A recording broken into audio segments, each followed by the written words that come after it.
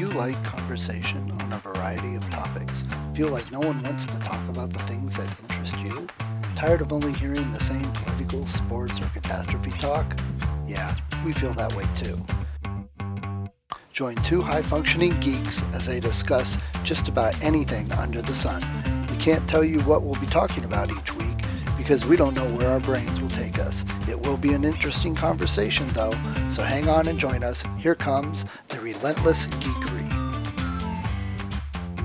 Brought to you by Mind Architecture. Building worlds for your mind. All right. Oh, I love the background. There we go. It's a gazebo from some wonderful location. I got the complete lumberjack. Cleveland long ago had a hockey team apparently before I got in town. And at one point, a friend gave it to me. And it's perfect for this holiday season, all red and green and et cetera. Yeah, I kind of remember the Lumberjacks. It sounds familiar. We got the Monsters. So I think from what I understand, like many big cities, Cleveland has had soccer teams, hockey teams of lesser leagues and stuff like that. And they survive 1, 2, 3 seasons and they don't seem to have put together enough ticket money. The rent goes up, whatever it might be, that even though Cleveland is a big sports town, there sure is a lot of hunger for it, but we don't, I don't know. The Monsters have been around for a long time now. I've actually been to a Monsters game and had a really nice time. I had a friend, Larry, who actually had like a whole sheet of here's all the various different cheers and how to respond, because there really had become a whole bunch of regulars that had put together all these fun ways to slander the other team and stuff like that. So. We went a couple times with Girl Scouts and Cub Scouts, and actually the Girl Scouts got to walk on center ice holding the flag for everybody to stand up and sing the national anthem. See, that's very cool. Yeah. And then my daughter got into it. They had little stations set up because it was a whole bunch of scouts. So they had stations set up and they went and made big poster signs and she's just shouting and cheering. And I'm like, hey, Megan, what's the score? She goes, I have no idea. Exactly. This is the fun stuff. Exactly. Yeah, exactly. We've talked about it before. I love AAA. You know what I mean? When we go to the Rubber Ducks game, it's so different. As much as we had reasonable sports teams in Cleveland over there, and I used to go to the Cubs all the time, even though they didn't make it into the World Series for 100 years. And yet, I don't know, small town or minor league stuff is just so much more fun. It's not the prices of things that are ridiculous. That the kids get to go out on the field, they get to go out on the ice. The mascot is goofy. You know what I mean? It's not all like corporate. Not just sponsored, but controlled. You know what I mean? And so I really have had fun at those games. And that's what I seek out nowadays. I don't really go to Guardians games. I go to the Lake County, the Crushers or the Captains or the other ones that we have, the Rubber Ducks. Yep, that's down here. Yep. All right. So how you doing? Honest, man. So cat's out of the bag. Might as well talk about it.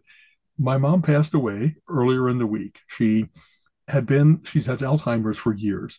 And my father passed away almost 2 years ago now. And we've had her in a memory care facility where I would regularly go visit and so forth. But she wasn't getting any better. And you could see straight out of like any geek, how do I get out of worry and fear? You go read a lot of books and read a lot of websites and stuff, and you kind of learn what's happening and how it's going to continue. And so nothing has been a surprise. She really was almost a textbook in terms of the memory going, being able to recognize me and then maybe not being able to retain even the same time that we would talk, what we had talked about in conversation. So I don't know, I love her. I was always trying to showing her some photos and knowing that she might not be retaining anything, but I hope that she recognizes family and that if anything, she sees the delight in my voice. And so that was often enough. These last few days was a quick decline. Last week, either Thursday or Friday, I went over and visited and she was sleepy, so sleepy that I really couldn't get her to make eye contact with me. She was pretty much not a daze, but just dozing off. And even my voice and my touch and stuff wouldn't rouse her. And when I mentioned that, then what we have done is we had hospice care for her, not in a hospice, but in this same place, Arden Courts, which hats off to them. They have been wonderful and sweet and professional and I couldn't have found a better place.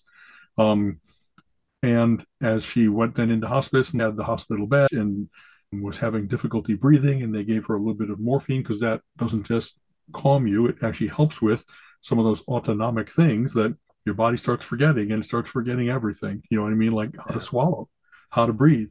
And in the course of probably the last 4 days, she really went from being in the cool new wheelchair that we had gotten for her that really supported her well, to kind of being in the bed, to kind of being nobody was home in the eyes at a certain Right. point. She was just roomy, and I was there every day. But when I went home on Sunday night, going on Monday morning, I hadn't really done vigil. I hadn't been there solidly, but I kept visiting them for long periods of time.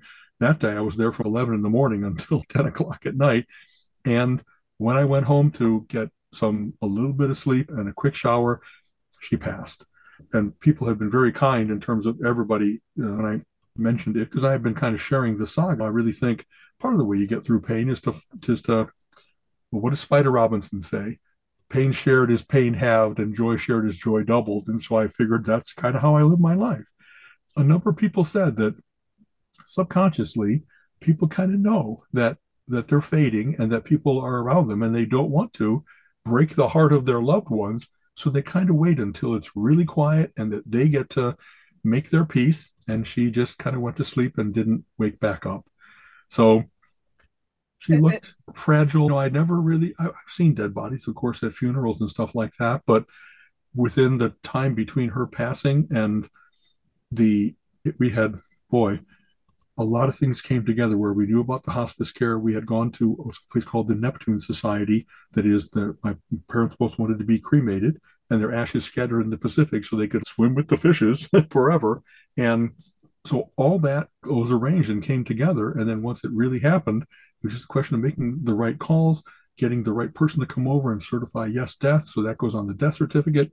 The Neptune Society came and picked her up. Jeremy, Rajiv was really good when she came from the hospice about what to expect. And then after it happened, here's what happens next. Everybody was just very calm and solicitous and with you. You know what I mean? It wasn't at all brusque. It wasn't just another chart to them. It sure, or at least they found people to be in these roles that were really decent. And so got her picked up, got to wheel out with Jeremy in the last final touch before she went, the special gurney that collapses in the front. So it goes right into the medical thing. And even by the time we got her out of her room, she had started to cool, which, like, I'm not trying to be ghoulish, but it's just everything is so real and so final that it's just, even if you expect it, it's still, oh man, this is really.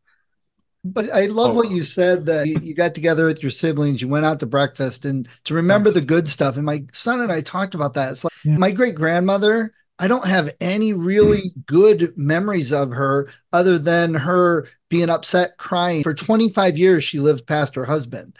And as far as she was concerned, her life stopped. When he died, that was it. The old school, she came to America when she was like 20, 21 years old. And when I say old country, they started them. Exactly. But so her life kind of stopped. So there was never any good memories with her other than she made pasta and New Year's Day. She was never really happy, never really, not a whole lot of conversation. So I don't have any great memories. Yeah.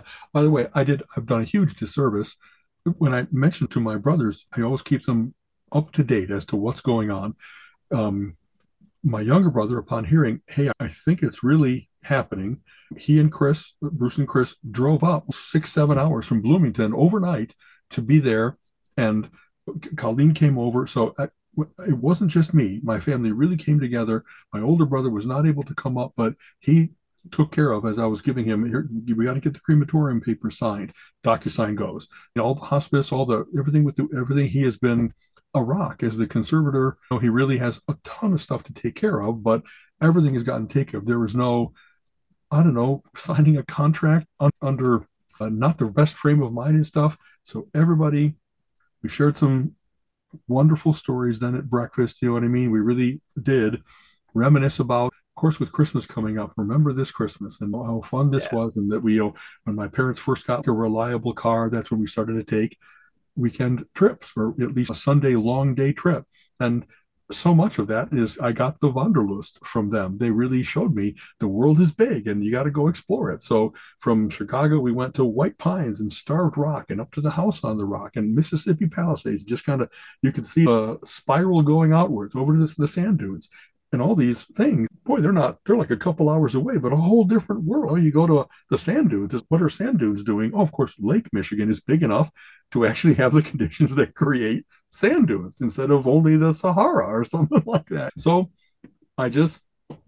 it was, when we say goodbye come spring, it really will be, I hope, a celebration of life. It isn't, oh God, they're gone and we're so sad. It's also, they had a great life. They were 90 years, 60 plus years of that together.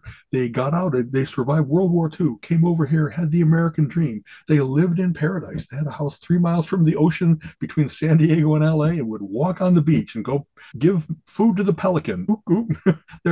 They traveled the world. They went to Morocco. They went through the Panama Canal, all over the place. And so much, if I can be as good a man as my father, if I can be as loving as my mom, I will have been a good person because they really were great parents.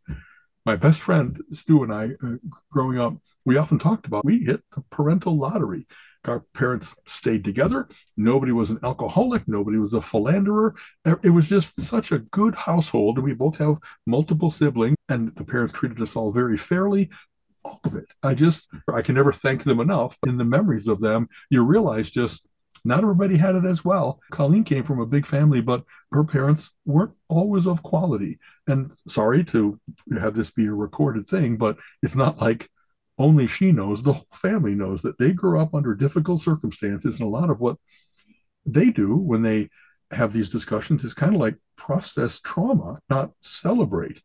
And not only that, of course, the family had wonderful times as well, but it's a scale. And the fact that I have 90% good memories, that ain't the case for somebody. So for everybody who's coming into the holidays, for everybody who had difficult interactions with, you name it, their parents, their grandparents, their siblings, I hope you have a wonderful Christmas and New Year's, and that every new year is a chance to just, I don't know, reapply yourself to, I'm grown up and I can handle this. I don't have to only be the reaction that I had when I was 5 and I didn't know what was happening in the world. People have stuff, all kinds of things from when they were young that they have little autopilot responses. And I hope, Al Baltus, amateur psychologist, I hope that you're able to just say, I'm choosing different. In the moment of choice, you really get to say, I'm not going to be haunted by that anymore. I'm going to make the effort. You know what I mean? And maybe you'll just get lucky and say, hey, that memory that's been with me for all these years, memories fade. Finally, I had a good Christmas. Now my Christmases can be good, that kind of thing. So yeah, enjoy the time. Don't spend more of your life being upset that they're gone. Enjoy it while you have it. Enjoy it while you're there. I think at my father's funeral, I think actually a few people got upset with me because I wasn't just walking around crying and upset. I was seeing people I hadn't seen in years. And we talked and had stories about my dad. In fact, I got up and said, okay, anybody have any stories about my dad? Let me tell you one. And I told one and some people chuckled, but other people were like, you can't. It's a funeral. You're supposed to be upset. And it's, I've never felt that way. I have been to funerals where it is a relatively somber, stately affair, but almost everybody has kids. They bring their kids. And when the kids, they don't have the awareness of what's going on. They don't have the attention span and the calmness. So they start running around and having a good time, even in a funeral parlor or even in a church. And of course, they quickly get kind of calmed down because you don't want them knocking over the casket or anything. But there's still something to be said for, hey, circle of life. Yeah. This is, these kids, it isn't only sad to them. This is a chance to get together with their friends and family. This is a chance to, as much as mom and dad might be sad, hey, we get to go out to lunch. You know what I mean? And this year, I hit 2 milestones myself. I had a buddy. We went same age, same grade. He had a full hip replacement. I'm like, check that off. There's my first peer with a full hip. And then I had another friend, his mother, I grew up with him. I hadn't seen him in a while. He stopped over, actually brought me some of his old Star Wars toys, and we chatted for a while. But his mother is now in a nursing home. And I'm like, there we go. My first peer with parent in a nursing home. So it doesn't stop moving. And I just think So let me veer a little bit and tell you a story. Of course, of course. When my grandmother died, she and I never got along great. We butted heads quite a lot. I tried to be a little somber for the funeral for my mother and stuff like that. But my cousin's grandson was there, and he was 2 or 3, little kid. He had no clue, whatever. He's kind of walking around. So we're at the funeral home. We are the only funeral home going on, but they have the different rooms, but they have those elastic walls that move around so you can make the size.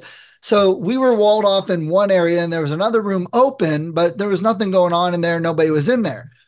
My cousin's grandson's walking around, and he turns and he looks into that room, and he smiles and waves, and laughed and walked away. And we're all like, okay, what is he seeing that we are not? Wow. Yeah. Again, and we've had this discussion about supernatural and what you can see or believe. And I would totally be on board with, yeah, he saw somebody that we can't see. There have been so many stories of people that reports like this with little kids that they can see stuff we can't around the world, that it like filters out as your brain changes or something. So Okay. I totally believe whatever he saw, somebody, little kids don't wave at empty rooms and laugh. Exactly. Nothing spooky happened. No, there was, in fact, this is kind of weird. I'm kind of glad that I wasn't here the death rattle. Now, people have said that really is that last breath can be difficult. Because then it sticks with you, and that's all you remember. That's right. I actually did take a picture of Mom in repose. And this, I think I've mentioned before, she had a tuxedo cat, a plush toy that she just had with her all the time. And we sent it along to be cremated with her because it really was like her in repose holding her little kitty cat was just the way to remember my mom. You know what I mean? That the real Monty and Monty too, she spoiled them rotten. She loved these cats. And the first one was really wonderful and cuddly. The second one, not so much, but she kept treating him like a good kitty cat. And eventually I think she broke him down. He did climb in the lap and purr and stuff like that. But that's, like I said, how I want to think of my mom is cuddly. And I think I mentioned this maybe 1 or 2 episodes ago. The last thing, as she became less verbal, the last thing she said to me that was quite very clear was I took her hand and she said, nice and warm. I don't know if that's what I think my mom thought of me, nice and warm, I'll take that. That's perfect, really, man. Perfect. Oh, perfect. Exactly that. So because we had too many things planned and everything just proceeded, and because there's so many things to get done with the holiday, sometimes that's how you get through tough stuff is work on something else. Don't just sit there staring into the darkness.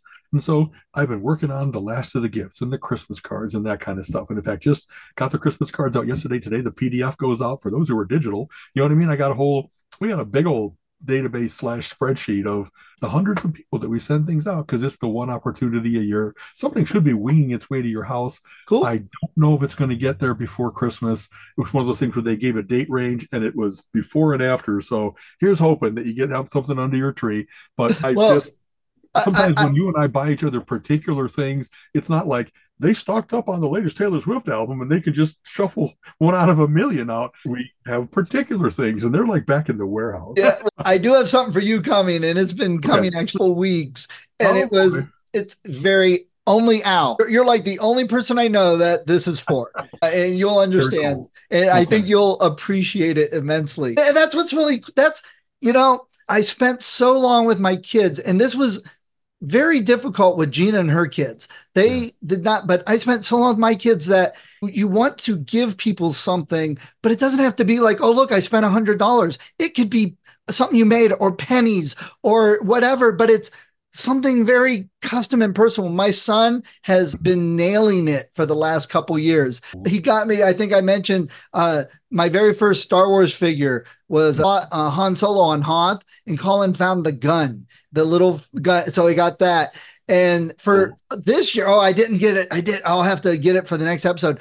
For my birthday this year, he got me A Christmas Carol by Charles Dickens, but it was, I'll have to show you. I should have brought it. It's a little square about 2 by 2, and it's the complete story, but it was from 1920. It was a series of books they started to print in this little format because it was now printing became cheaper, and Right. people before never had these books. So they printed it in a way that people could afford to get the books. And Right. it's leather bound, and it comes with a little card because they couldn't print on the cover. So it comes with a card describing what it is, and it's in a Yeah. slipcase.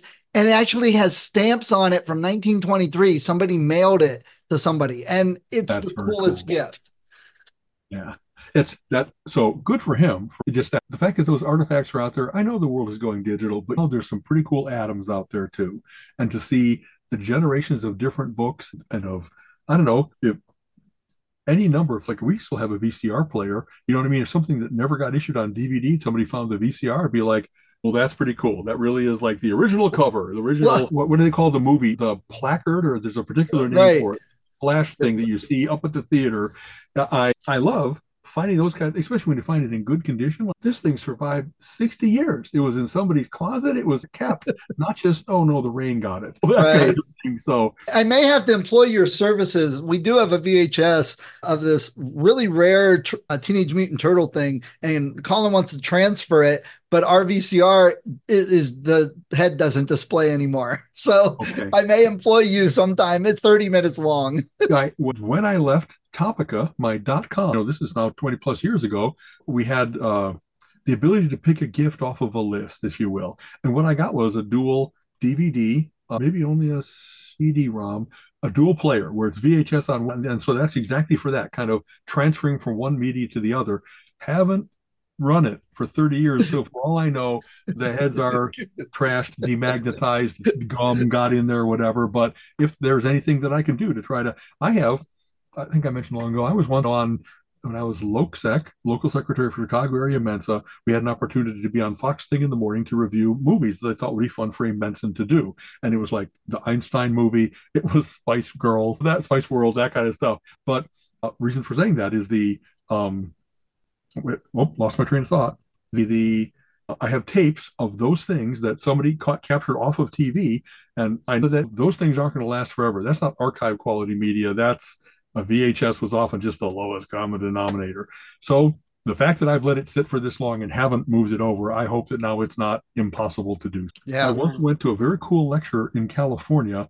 Hewlett and Packard created obviously that company, and if I remember, David Packard, when he semi-retired and had money to do things, he either started or was a principal in the California Film Archives, and they were the guys that specialized in when they found old films like on nitrate or where it really was, it hadn't been kept in the best of conditions. So if they're going to be able to capture this original print, they got to take it into clean room conditions, temperature and humidity controlled, and frame by frame, make sure that you peel it off so that it's not lost to history. And while I was out doing my .com things, I went and saw they had recovered a print of Rififi. It's a caper movie that was made in Europe, and it's very famous for there's a 20 minutes of the film is quiet because they're next to the bank and they have to be moving totally quietly so that nobody suspects they're there. And so it gets just tenser and tenser. And then a guy, spoiler alert, drops like a wrench and it sounds like a cannon, a volcano going off because you've just been leaning in and oh my god, this is so tense.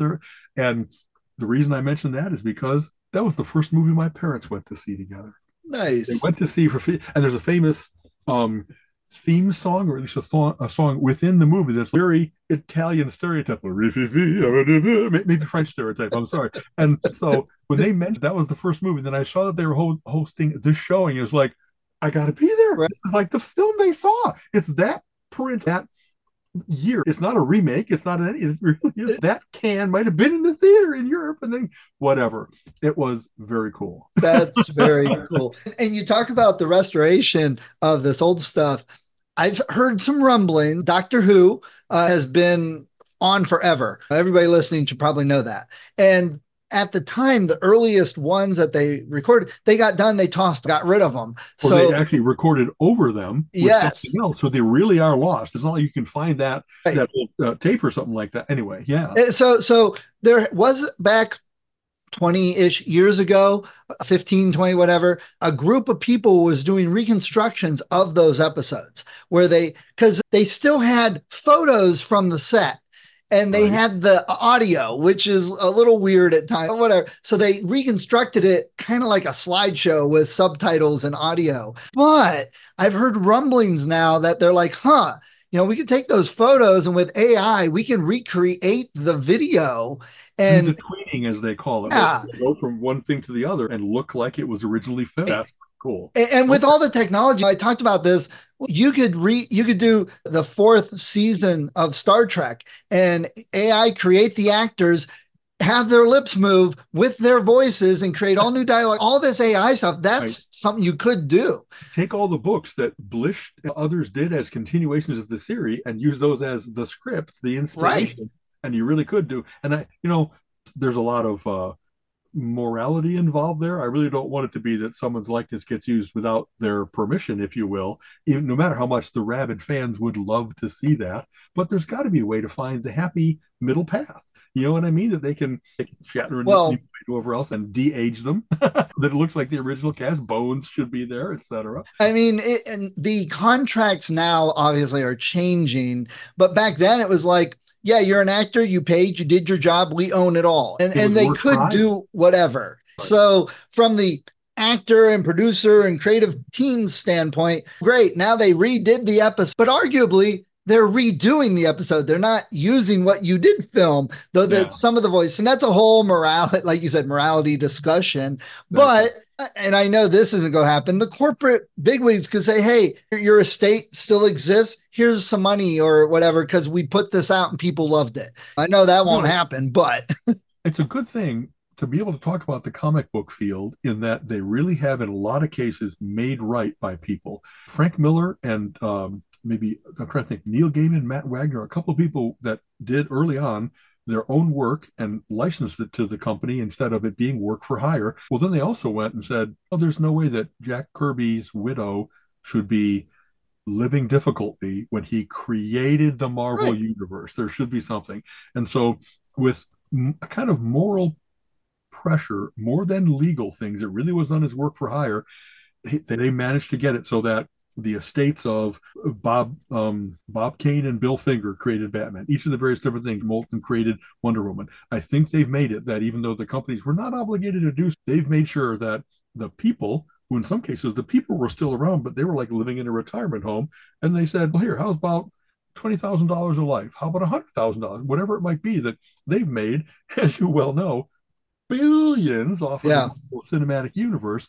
And so maybe that's also what helps them make them a little bit generous, is there's money to go around.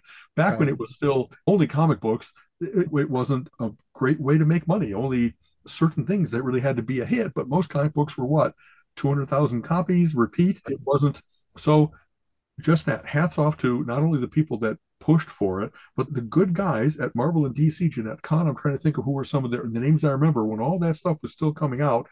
The Comic Book Legal Defense Fund was involved, but not like as a protagonist. They were like saying, the way to do this legally is like this. It's given as a bequest or whatever the appropriate legal term is, so that it doesn't create further obligation on the part of the companies, but they really do get to share the wealth.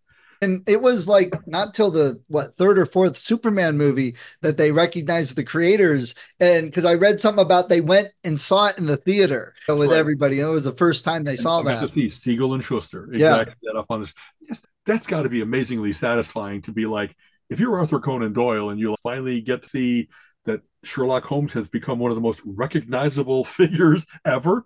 He lived long enough to really do that. But Siegel and Schuster did. Did you read this? By silhouette, some of the most recognizable characters is Superman with the akimbo pose, Mickey Mouse because of the ears, and Sherlock Holmes with this deerstalker cap. All that to create something for the ages like that, the contribution you've made to the world, fantastic. Yeah. And so on Prime, you may not have seen this, there is a mini young whatever Batman special, Christmas special, but it's the I forget which it is. It's not the movies or anything, but it's young.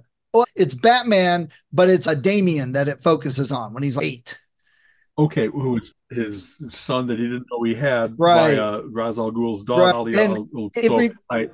It reminded me a little bit of Mad Magazine, a little bit of Ren and Stimpy. So it's funny because it's got that. The style of the artwork is campy, goofy, cartoony instead of being Yeah. meant to be like dark, like the comic books can Oh be. yeah, this is I made haven't for. watched it yet. I did see it. I just Yeah. I have so many things now.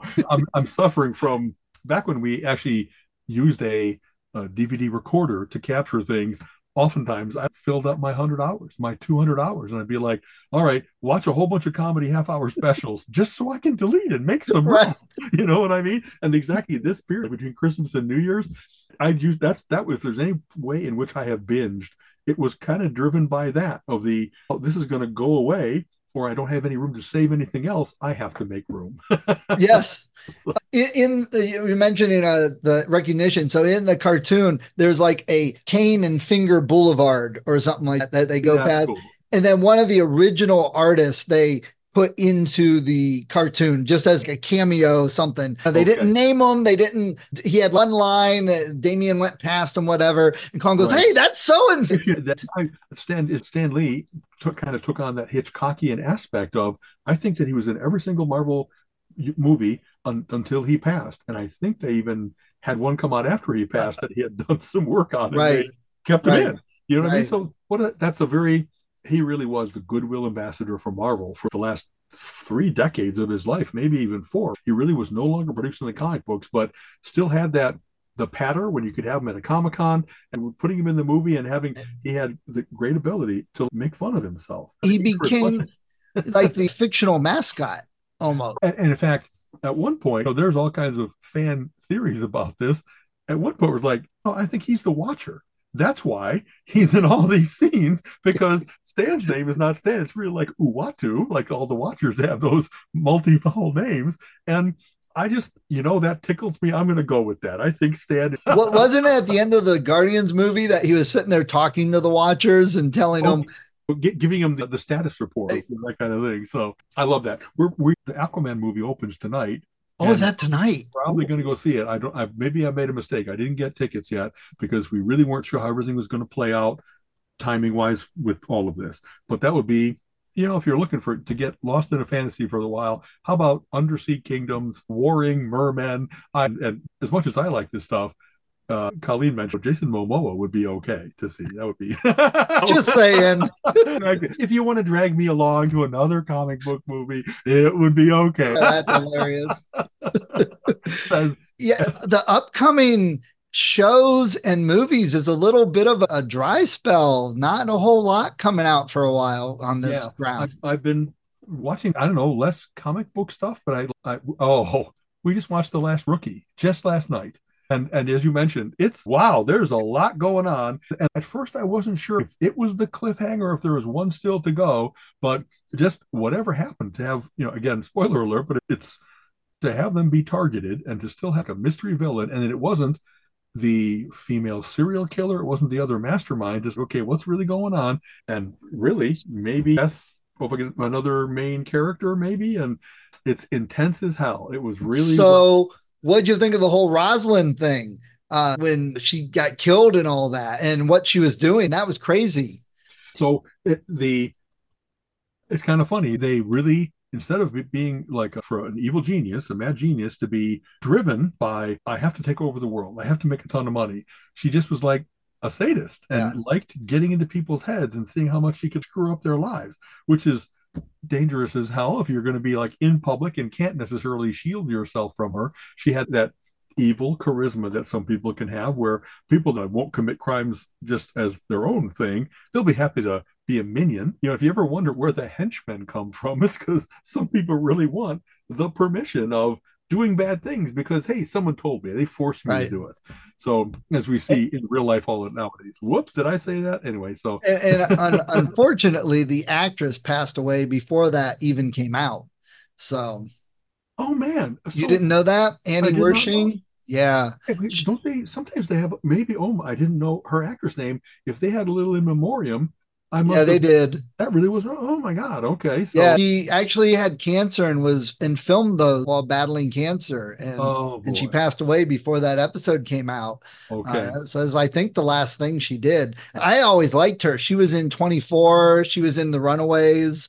Okay. couple other things that I've watched through the Yeah, years. that's where I know her from. The Runaways. I never watched 24, but it's she has the perfect bone structure, and so I know I've seen that face before. And actually, I think we mentioned that they had one guy that was on the show, and he um kind of said, "I'm not going to do the show anymore because of disagreements with how they were portraying not his character necessarily, but the Black Lives Matter stuff about how they really weren't getting equal treatment, equal time, etc." And I can understand what he was saying, even though it's a big ensemble cast.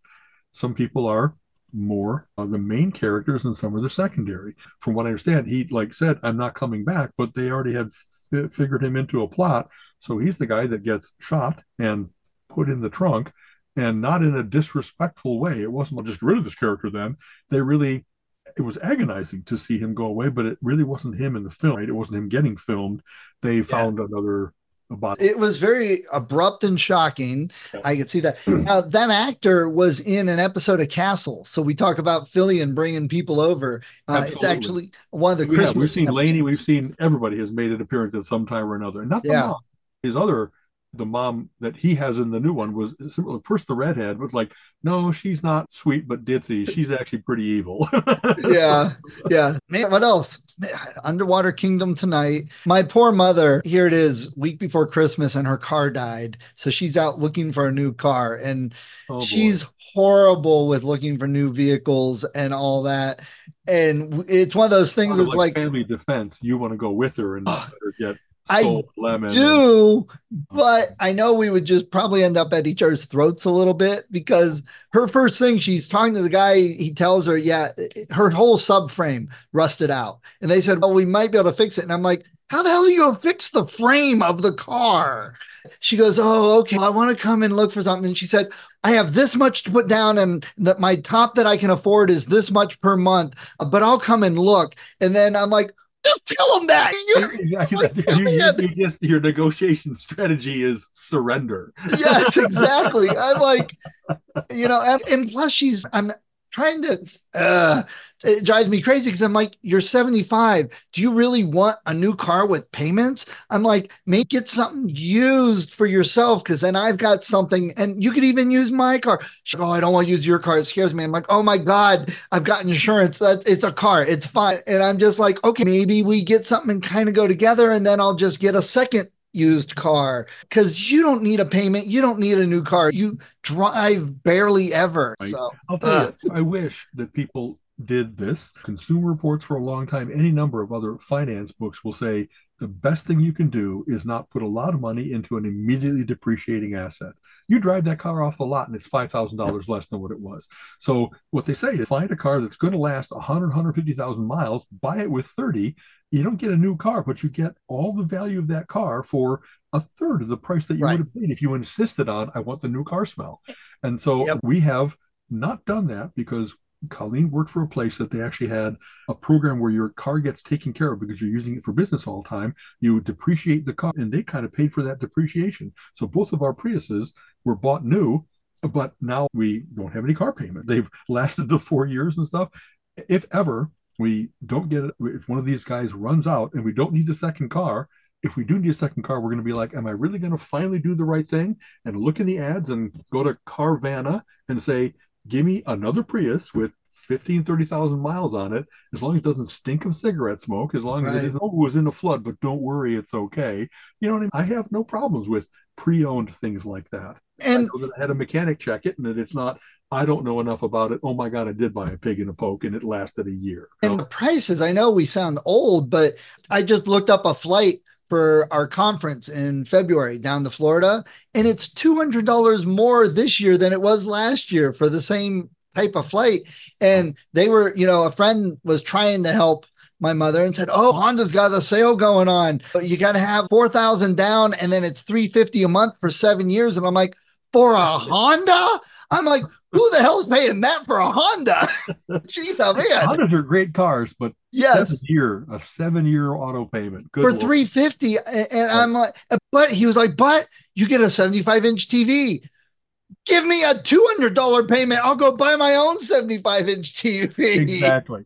It's, so I have a new favorite commercial because it's so well done. But they have the thing, boy, did the commercial penetrate? I can't tell you the name of the company, but it's the one that will actually drop a car and pick up a car, and they have an app, and you can do it all on the app. And so to me, that's automatically dangerous. This isn't, hey, I went shopping in Amazon and got a book. I went shopping for a 30, 40, $50,000 car. Beep, boop. Oh my God. But the guy, it's got a little slidey thingy so you can compare your dump. It's easy. I bought one for my wife too. It's easy, exactly. And it's like he slides it and goes, I feel strong. It's just like the perfect catering to, yeah, they might have given you the ability to see just how screwed you are that you're going to have a car payment. What's the total cost of the car? Is that on the screen somewhere? Because Wealthy Barber, like I said, any number, if you read anything about FIRE, financial independence, retire early, they will give you that same advice. The car is like the worst thing that you can do if you really don't ever think of it as an investment. It's an expense, and keep the total expense and the expense per year down, and be in self-defense is don't get sold something. So I hope that your mom doesn't get fleet. Please, even if it might be like, I don't know, how long can you handle it? Do an hour. Even an hour is better than none. It's the last 3 cars that she got, I remember talking to her, and she's going, we're going out and look for a car today. I'm like, are you looking or getting? No, we're just looking today. 2 hours later, she drives in with the new car and says, oh, it was a really great deal. I'm like, a great deal for who? You were the salesman. Whatever. I will also say this, the way we got our last 2 cars was Costco. They do things where it's $50 over dealer's invoice and not the dealer showroom cost that includes all that transportation, all that crap as well. We got a great deal on a great car, and they really do. They cover, I don't know, 100 different kinds of cars, not 3. So the fact that whatever we pay for Costco each year to be like executive members, we not only get our 2% discount back, but the money that we saved on our new cars is enough to pay for Costco for the rest of our lives. We save thousands and thousands. You know what I mean? So I don't know if either your mom or somebody in the family is a Costco person, but if you're going to get a new one, I don't think Costco does used, but they make sure that out of Cleveland, it isn't every single Toyota dealer. They have 1 or 2 dealers, maybe one east side, west side, something like that, that those are the ones that have the good ratings, that you're not going to go in there and say, yeah, we're giving you a good Costco deal. But then if you want floor mats, that's another $500. Right. Oh, no. A second key, that'll cost you $250. Like that. Yeah. So a car around Christmas is a big old thing. You know what I mean? When we saw all the ads that have, hey, new car for your graduating high school kid, a big old bow on it. It's, wow, maybe you let them work for that a little bit. Here I am sounding all curmudgeonly, but I don't know. It's important to have safety and dependability. Your car is for the utility. That's what I want. I've never cared about, does it have the right wood panel or something like that. I cared that it had the rating that said this car is going to last and last, will not break down on me. It's, if I'm in a collision, I'm in a great frame. She is not going to crumple on me. She is such the ideal consumer for these car dealers because she's had a Mazda. She's liked Mazda, so she's too afraid to get a different type of car. So, okay, I'll go look at Mazda and I'll get a Mazda. And I don't think their repairs have been as up to par as they used to be. I don't know what happened. And I told her, I said, oh, you should go look somewhere else. It's just these people have not seemed that trustworthy in recent years. Yeah. But she's so afraid. My mother is Chicken Little with the sky always falling. And she's so afraid to go somewhere else. Well, I just don't know those are cars. I don't know they're places. And I've been happy here. I'm like, no, you haven't. I'm like, you still don't have a side mirror. They have been promising this for 9 months. But they want to trust. And so they do. They want to believe that they're good. I have very little loyalty in all those ways. I don't have a loyalty to an insurance agent or to a car dealer or anything like that. I have loyalty to quality. The fact that we've now had 2 Priuses run without fail perfectly, and we're getting 50 miles a gallon. That's why I'm looking at a hybrid or an electric, because I like all those features. But if someone outdoes them and Consumer Report says, hey, you want to go with Saab because now they're the best out there, I will relearn where the directional is and how to turn on my lights and stuff in a month, and then I'll still have the best car on the road. It just, the peace of mind matters a lot to me. Colleen and I have talked about so much of, we're in okay shape. We're both retired. One of the things is that we made plans and we kept to them. And some of the plan was, Don't do big impulsive things. Do the research, buy the best thing. You'll not only will you save money in the long run, you'll save emergency money if ever has to happen. And I can't think of anything that's blown up in our face like that. Maybe Angie. Angie is not as dependable for things around the house as it once was. With various different car types, you can even see the little chart of reliability that Consumer Reports together. That kind of funny. Once a place establishes a reputation for reliability, they seem to take that almost as an opportunity to say, well, we can slack off now because we're going to get 10-year echo effect instead of continuing to top the list. Or it's just that other competitors say, oh, we got to catch up, we got to surpass. So, and this is maybe nobody does this anymore, at least not amongst my direct circle of friends.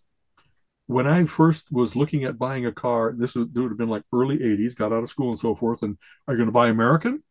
And so what I'm going to do is buy the best car. And if it turns out that Japan is making those cars, because what we specialize in is fins, not quality motors, I just don't have any loyalty to the company that is screwing me, but saying it's a patriotic act to buy something of less quality. Make a better car. I'll buy your better car. Import it from Detroit. I'll buy an import.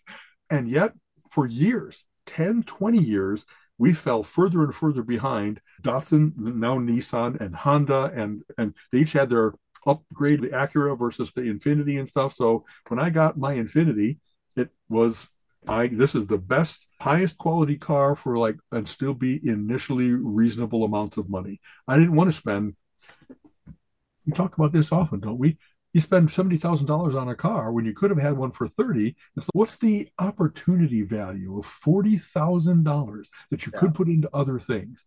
And it's not even for yourself. That could be a donation to a library. That could get kids some school lunches. Every one of those things that you kind of piss away money, it breaks my heart to see people do that when it really is that there's so much psychology in it. We've talked about advertising before. When you get this, and then you'll show you've made it. Now you get the job and the girl and you know what I mean? You are the man on the block. Right. And I've never cared about that. I had an Infiniti, which was kind of like, the reason I got it was because the people that I was dealing with then were like traders from the Chicago Board of Trade and Options Exchange. And I wanted them to not have me come puttering up in a Geo. I wanted them to look like I have arrived. I am reputable. And that's going to be part of how I sell Gambit that I was working on at the time. But it wasn't for me. It kind of, you know what I mean? It was I knew that appearance mattered. I couldn't care less that I have rosewood in the car. You know what I mean? It matters that I have seat warmers because Colleen likes seat warmers. You know what I mean? And really, people are misled. If you buy a Ford, chances are it was built down in Mexico and imported to the US. The BMWs out there were assembled in North Carolina. So you tell me which one's more American. And Ford isn't even owned. That really said. And Ford isn't even really around for a while, and they really were they were built in Tennessee. They created all these jobs. Yeah.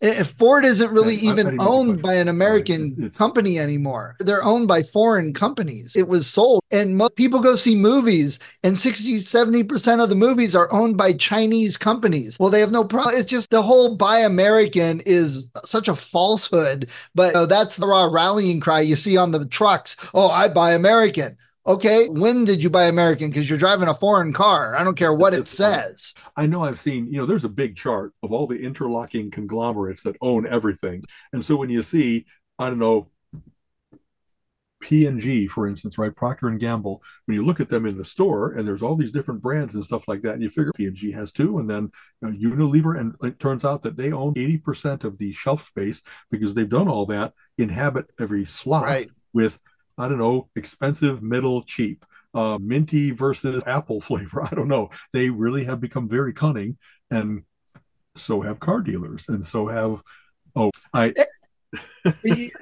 jumping back real quick before I forget, you mentioned advertising in that. I must say, some of my favorite Christmas commercials over the last couple of years have been the Apple commercial for whatever Apple product. Yeah. I don't know. Long ago, when the Mac first came out, I think I might have told you this, they had a guy named Guy Kawasaki who we actually had come talk to our Apple, our Mac user group, and his title was evangelist. He wasn't a salesman. And the way he very much explained what he was doing was salesmen tend to say, okay, what do you want? And I'm going to narrow your choices until I'm the only one remaining. I'm going to scare you. I'm going to give you a free TV, whatever else it might be. Whereas Apple has always been about look at the stuff you can do. Look, this Mac or this phone or this watch or whatever like that, it expands your life. You make your world bigger and better. And I've always liked that. And not in a false dreams way, not in the, hey, you buy a Macintosh and you get the girl. You know what I mean? I don't think that they've ever done that. Whereas they have the stereotypes of the guys. Who do you want to be in the world? Do you want to be like the, I don't know, button down kind of staid John Hodgman, or do you want to be a little more cool, a little more?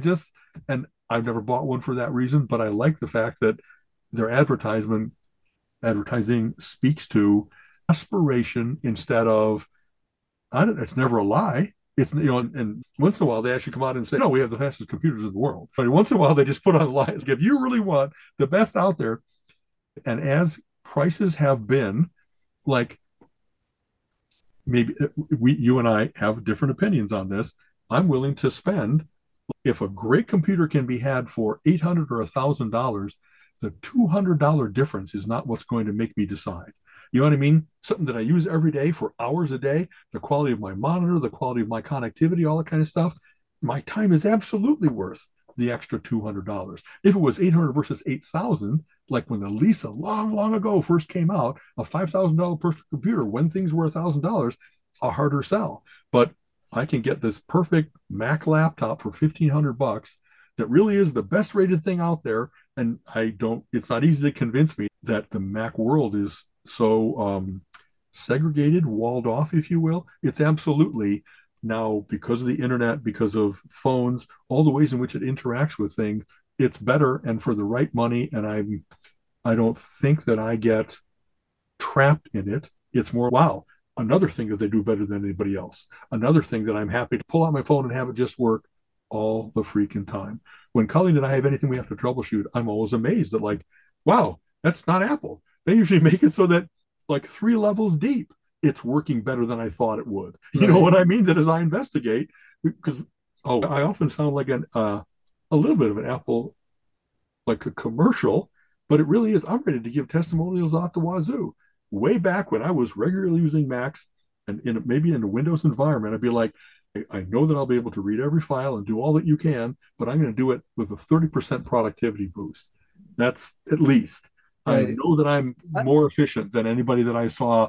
Hey, is it virus fighting day? Is it, I had less problems with file compatibility between Mac and Windows than I did between versions of Windows, because I always had to work in the Windows environment. If you did any kind of corporate consulting, but the various different versions of Windows and of Office, and how when it went from doc to docx to doc, all that kind of stuff, regularly I'm the guy that had to explain, you want to make sure you check this box for backwards compatibility, because once you move forward, if you try to go to your home machine and it's still on Windows 7 instead of Windows, you're going to be very unhappy. Yep. You know what I mean? So I got my buddy that stopped the other night and we were chatting. He's a Linux guy, and he's been a Linux guy since mid 90s, late 90s. Yeah. And man, I'm just like, I've tried Linux several times and I end up spending more time getting things working than actually working. I still don't feel like I could move to Linux and totally use that. And I've been using Windows for so long, and everything I have is in Windows and working. And, people are like, oh, this problem, that problem. I'm like, I don't have problems. Part of that's what you do. So yeah. Colleen is having a little bit of moving to almost all Macintosh now that she doesn't have the Windows laptop as her main box.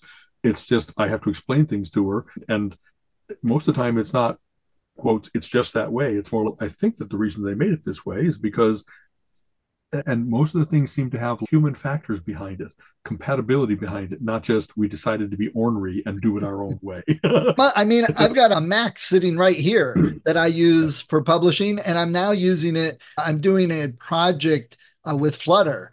And Flutter is cross-platform hybrid for iOS, Android, and the web. So I'm working on a project that I can put in all 3 places. That's our goal. But I still have I to have know my. nothing about Flutter. How, honestly, I Oh, stay up on this kind of stuff all the time. Oh my God, you're ahead. Now I have to go learn about it and catch up. it's a Google thing actually, from Google, but you got to still have the Mac to have the right keychain to publish to the Apple Store.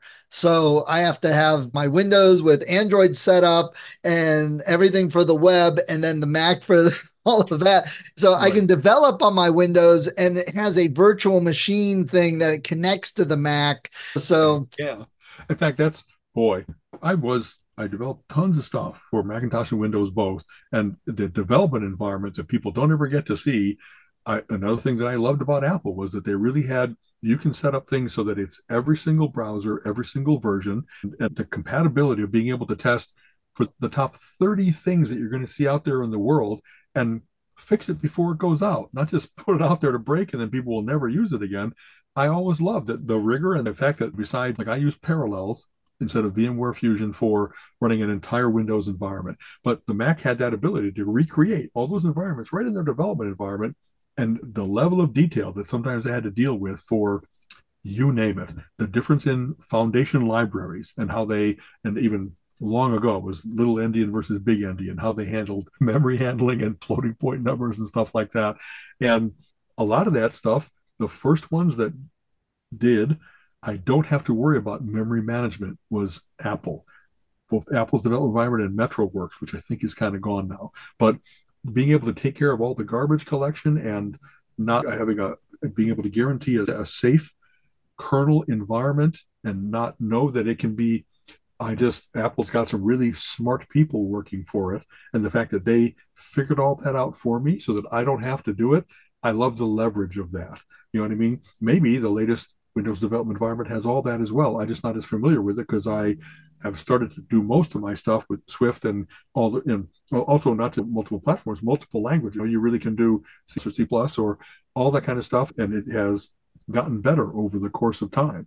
So I just Flutter, obviously you can develop it on either. And the language, the Dart language, which is the major part of it, Flutter is like the framework over top of Dart. That was all Google developed, so it works with both. And obviously, it has to do cross-platform development. But the other one I've been working on a lot is Python, because that is the AI stuff, and I've been doing AI stuff for work. And man, let me tell you, my brain has been hurting with that. AWS has so many freaking cool stuff that it does, and I've been working with that. You have to cobble things together instead of being, and figure out their terminology, and then I once heard Python one of the things. I'm sorry, please go ahead. No, go. That's way back when I was first working on Convergence. I mean, they were really trying to get not just apps, but get things onto the web and being able to do whatever's running behind your websites and stuff like that. And Python was one of the languages you had to learn. You know, what was the duct tape of the internet, that if you didn't know each of the languages on other platforms, you could write middleware kind of stuff that would take care of your data, take care of your user interface, that kind of thing. So I know everything I've learned about Python was unwillingly, but I see how handy it has been. You know what I mean? The more I've been using Python, the more I've used Python, the more I've enjoyed it. I like the language, but now that I'm learning Dart with Flutter, I'm like, wow, Dart is a very elegant language. It makes a lot of sense. And so that's pretty cool. All right. I miss it. Yep. That's one of those things that maybe that's another thing I'll pick up in the new year is I just want to develop something. I miss that cool thing of, hey, look what I wrote, and it works. I haven't been active in that way anywhere near what I once was, honestly, since coming to Cleveland. You know what I mean? When I was doing it's Cleveland's fault. It just was. I did the big mainframe and database insurance company environment, and it made me fall behind.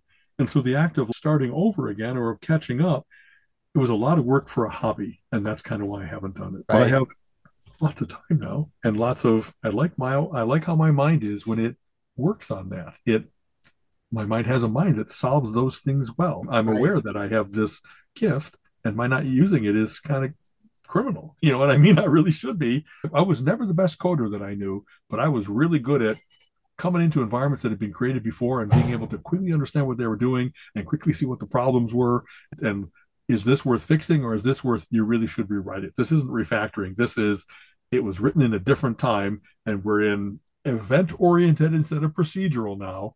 Right. So you might want to take this as an opportunity, keep this thing shuddering along as a zombie for the next 3 months, and give yourself a spiffy new version, that kind of thing. So anyway.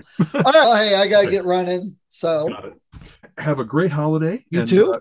I'm sure we'll compare who got the cool stuff when we talk again. And I really, Merry Christmas to you. Merry Christmas. So glad that we're doing this. I love our conversation. I look forward to this. We have 170 plus in the can. Yes. Yeah, that's crazy. Cool. That's way more than a lot of people, let me tell you.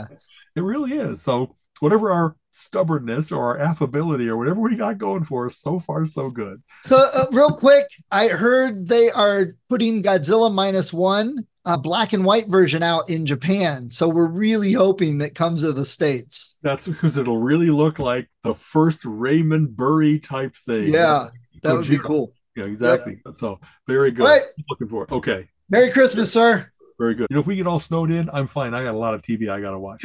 Yes. Yeah, me too. Me too. A lot of books I got to read. Yeah. Right, take care, Stephen. Later. Bye-bye.